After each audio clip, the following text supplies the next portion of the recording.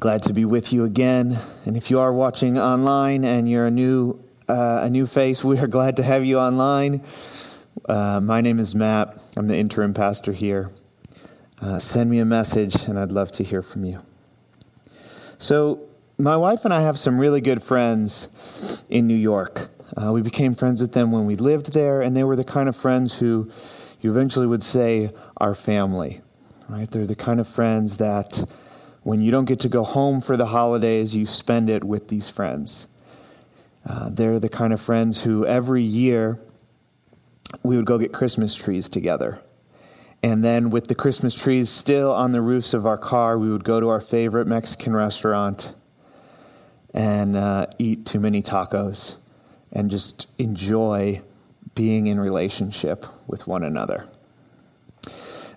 This particular couple just had a child, about 2 months old, and the beauty of this is it actually comes after years and years of struggling with infertility.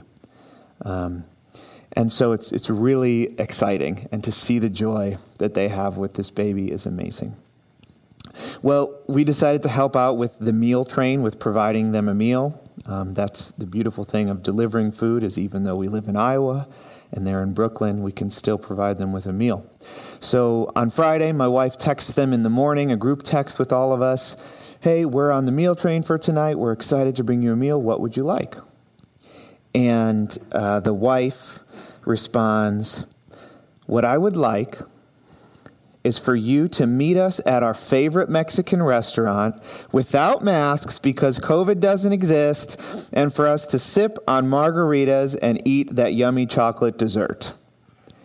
And of course, she was in part joking, but also serious. That's what she wanted. Obviously, we couldn't do that.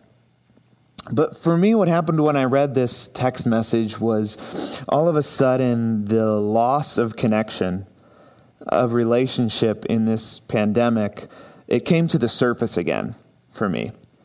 And I feel like, now that we've been so long in this thing, I've kind of gotten used to it, and I don't feel the loss as much. During the first few months, it was like, wow, this is really a bummer. But getting that text message, I felt it again. I felt the loss of relationship. I wished I could be back in New York. I wished that I could be with these friends. But then the reality came in that even if I was right down the street, I couldn't sit across from them in a restaurant because there's not indoor dining. I couldn't sit maskless because some of them are at risk. And my 1.5-year-old son couldn't play and snuggle with their new 2-month-old baby because of the risks as well. So all of this became real again to me. The reality that the relationships in our lives have been fractured by a virus, by something we cannot see.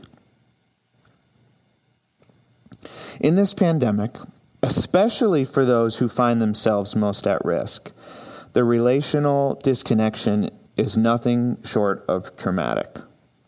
So yes, technology can keep us connected on one level, but our bodies and our souls, we know that FaceTime, Skype, Zoom, whatever other technology you can use to see someone from afar, it's not the same, right? It's not the same as face-to-face interaction in person. We're not made for this kind of isolation. So we find ourselves in the second week of Advent, this Christian season of waiting in anticipation for the coming of Christ. And this year, I introduced our series last week. I'm seeking to show how the Advent story addresses 4 losses that we suffer as a result of the collective trauma of the pandemic. The loss of hope, the loss of connection, the loss of a sense of agency, and the loss of a sense of safety. Hope, love, joy, and peace. Now, to be honest, I was hesitant to talk about trauma at all, and I said this last week. I'm not a psychologist or a trauma specialist. But I was also hesitant to talk about this because the word can be, honestly, really divisive. I mean, there's probably some of you watching or in the room who really feel like we shouldn't be using that word trauma. I mean, that's only for extreme cases of suffering, things like rape or torture, what soldiers perhaps go through. And then others of you, I imagine, are on the opposite end, and, you might use trauma to describe any time you're offended at all. You might even say, on my favorite TV show, my favorite character just died off. It's traumatic. And on either extreme of this, it's problematic because on the one end, it's something that only other people deal with. Trauma has to do with those people who have endured great sufferings, not the things I'm going through. And then, again, on the other hand, it sort of becomes meaningless. Well, everything's a trauma, so what's it matter?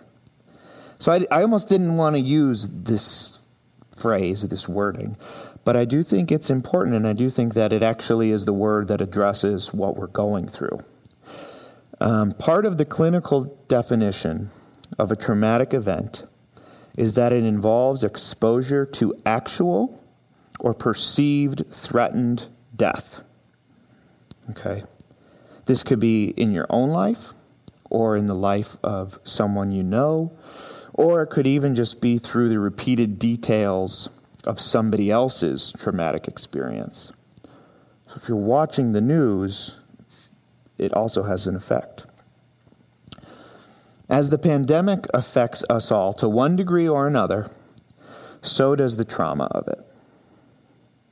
The relationships in our lives have been fractured by a virus, by something we cannot see.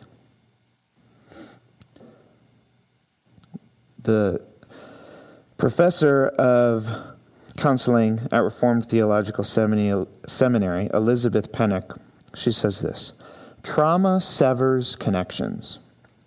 On a neurobiological level, experiences of intense fear result in a disconnection in the ways our nervous system processes and interprets experience, which causes an internal disintegration or fragmentation. This disintegration then plays out in the world around us as we struggle to be fully present with one another when our internal worlds have been fractured. So not only is social distancing a fragment to our relationships, right? This very real external wedge in between our relationships, but then the internal effects of trauma make it hard to be fully present to others, even if we could physically be present to them. You follow what I'm saying? So it makes connection even harder. What's the first question that God asks of humanity? Go ahead and think back. What's the first question God asks? I'll give you a hint. It comes after they eat from the tree that he commanded them not to eat from. Does God ask, how could you do such a thing? Or what have you done? Or even, why did you do that? No. Now, the first question that God asks humanity is, where are you? See, God's question isn't rooted in shame or condemnation or even correction. It's rooted in relationship and love. Where are you? The wedge of sin, it drives Adam and Eve apart. If you know this story, they're apart from one another. No longer are they able to be naked and unashamed. And yet they're also driven apart from God. They hide from him when they know what they've done. They hide. Somehow they know that their relationships have been fractured. The virus of sin is introduced into the story. One way to think about sin is an affront on the ability to truly be with someone else. to bring your whole self naked and unafraid into the presence, the withness of someone else, becomes impossible. And this is especially true of being with God. It's hard to be with someone that you're afraid of. It's hard to be with someone that you've wronged. It's hard to truly be with someone that you've cheated or cheated on.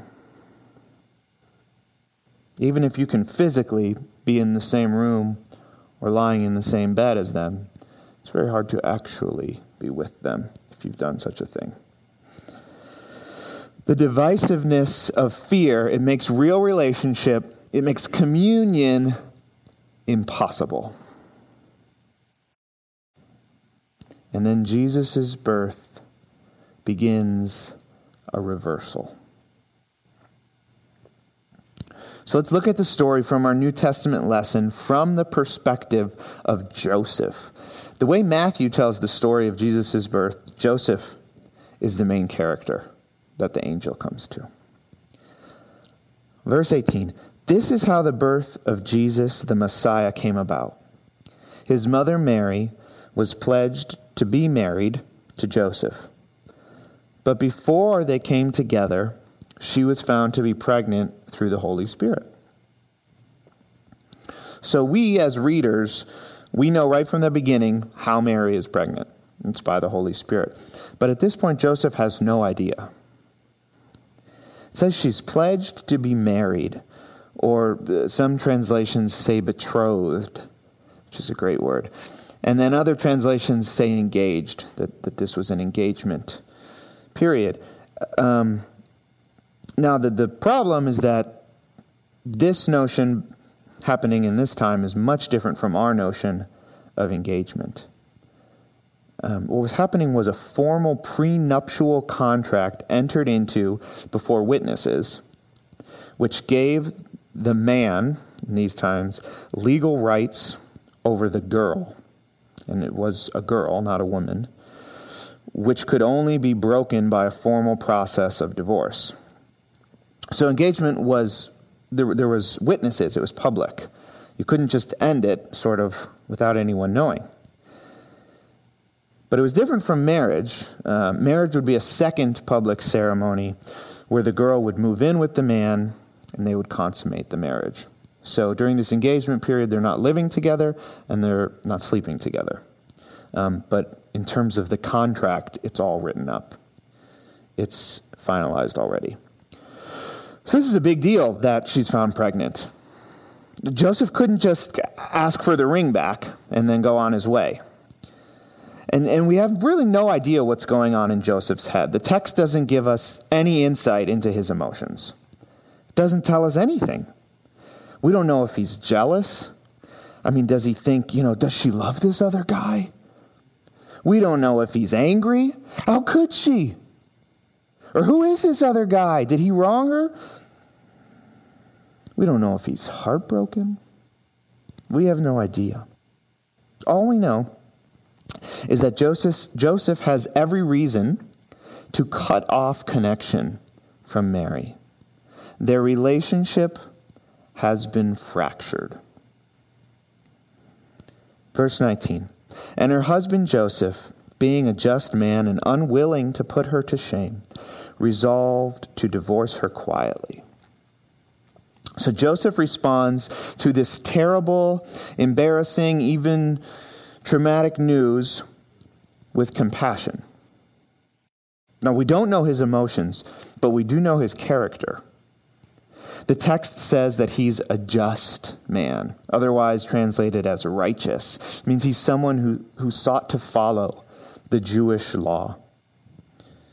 Now, infidelity under Jewish and Roman law, it wasn't just grounds for divorce. It was grounds for public shaming.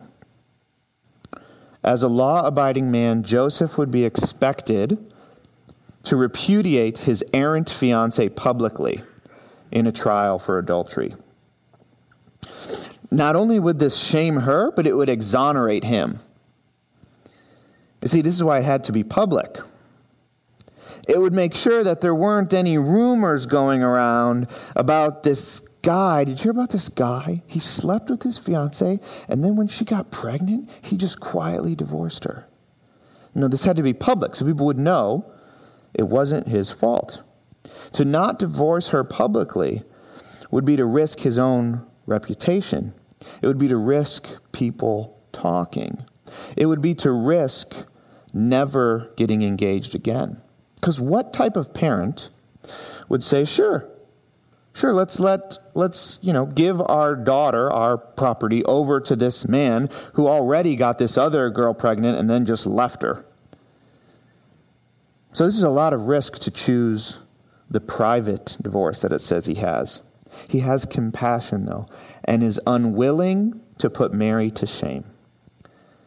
So he chooses the still law-abiding but more risky option of a private annulment of the contract. See, Joseph wants to do the right thing. He knows he has to divorce her, that their relationship has been fractured, but he wants it to be as painless as possible for her. He wants to deal with this sin as compassionately as the system will allow.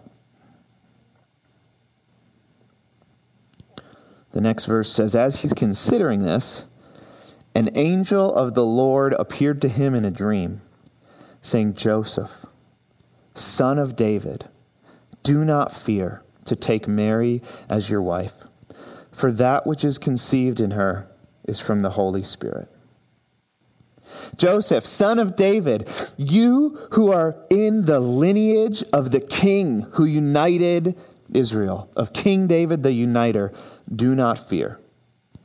I know you think the only faithful option is an end to your engagement, but I come to tell you, do not push Mary away, but draw her even closer.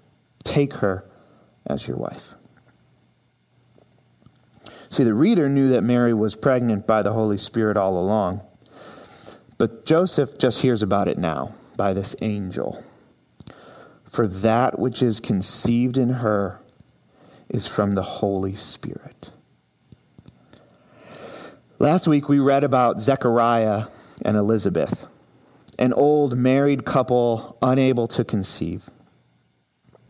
An angel shows up to Zechariah, similar to the angel showing up to Joseph. The first words of almost every angel, by the way, do not be afraid. You see, the angel, both to Zechariah and to Joseph, knows that perfect love casts out fear. Do not be afraid, because what's about to be foretold is a promise of love. So, in our story last week, Zechariah and Elizabeth are gifted this miracle of a child in their old age who would be filled with the Holy Spirit even in the womb, the text said. The hope of the Holy Spirit is birthed into the impossibly barren womb of Elizabeth. The Holy Spirit, the third person of the Trinity, is also the creative, life-giving force in the world. In Genesis 1:2, we learn of the Spirit's role. We talked about this a few weeks back in creating cosmos from chaos. The text says, now the earth was formless and empty. Darkness was over the surface of the deep, and the Spirit of God was hovering over the waters. The word for the Holy Spirit in the Old Testament is ruach, which also gets translated as breath or wind. So this is echoed again in Psalm 33:6. By the word of the Lord the heavens were made, their starry host by the breath of his mouth, by the Spirit. And again in Psalm 104:30. When you send your Spirit, they are created, and you renew the face of the ground. Perhaps you've read Ezekiel, this Old Testament prophet, or maybe at least heard of this story from chapter 37.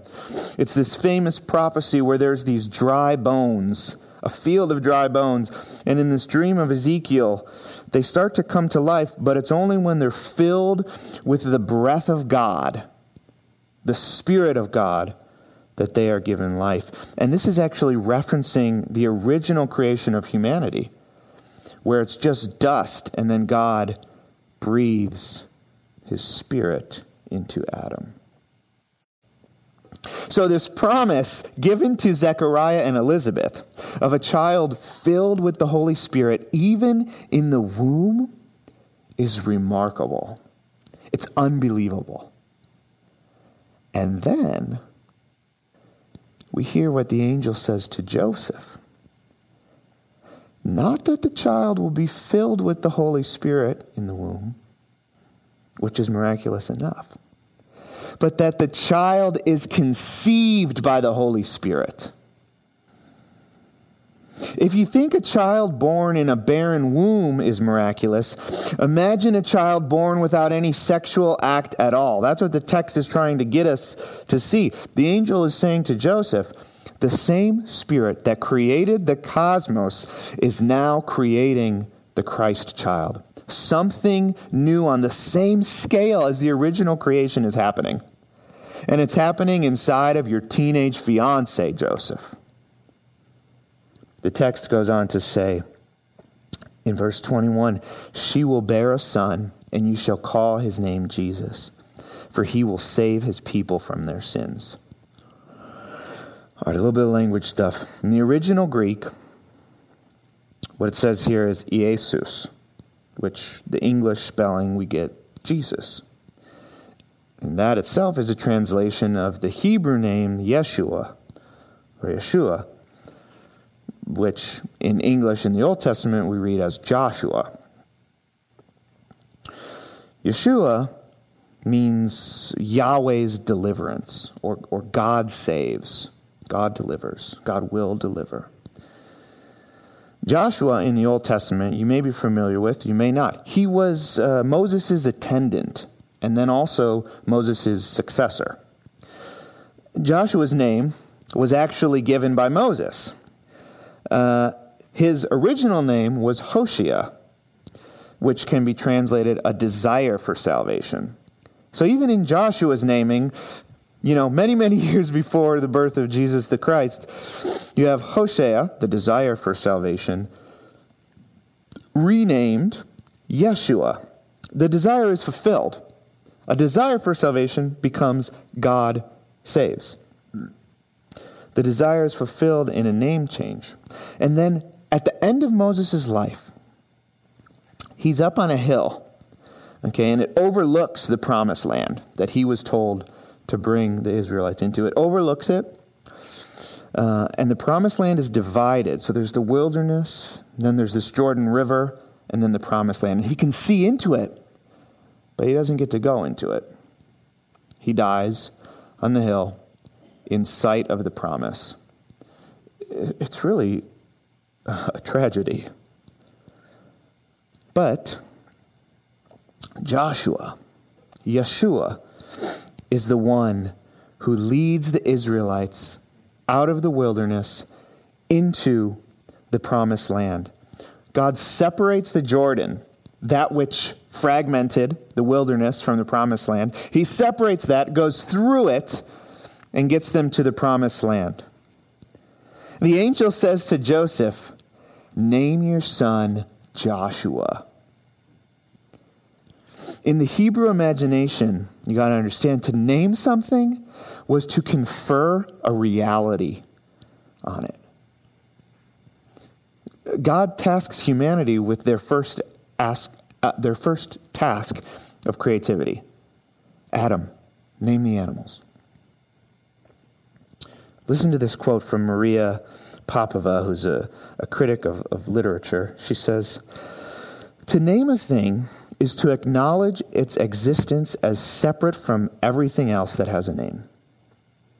To confer upon it the dignity of autonomy, while at the same time affirming its belonging with the rest of the nameable world. To transform its strangeness into familiarity, which is the root of empathy. To name is to pay attention. To name is to love, she says. Parents name their babies as a first non-biological marker of individuality amid the human lot. Lovers give each other private nicknames that sanctify their intimacy. It is only when we begin naming domesticated animals that they stopped being animals and became pets. And Susan Sontag, the philosopher and art critic, she wrote in her book, The Aesthetics of Silence, human beings are so fallen that they must start with the simplest linguistic act, the naming of things. Naming is an act of redemption and a special form, of paying attention. In the Hebrew imagination, as I said, to name something was to confer a reality on it. Now, of course, they could still be wrong. You could name your son Joshua, and he could become a traitor to the nation of Israel, not bringing deliverance to God's people, but shame and suffering. I'm going to grab my water.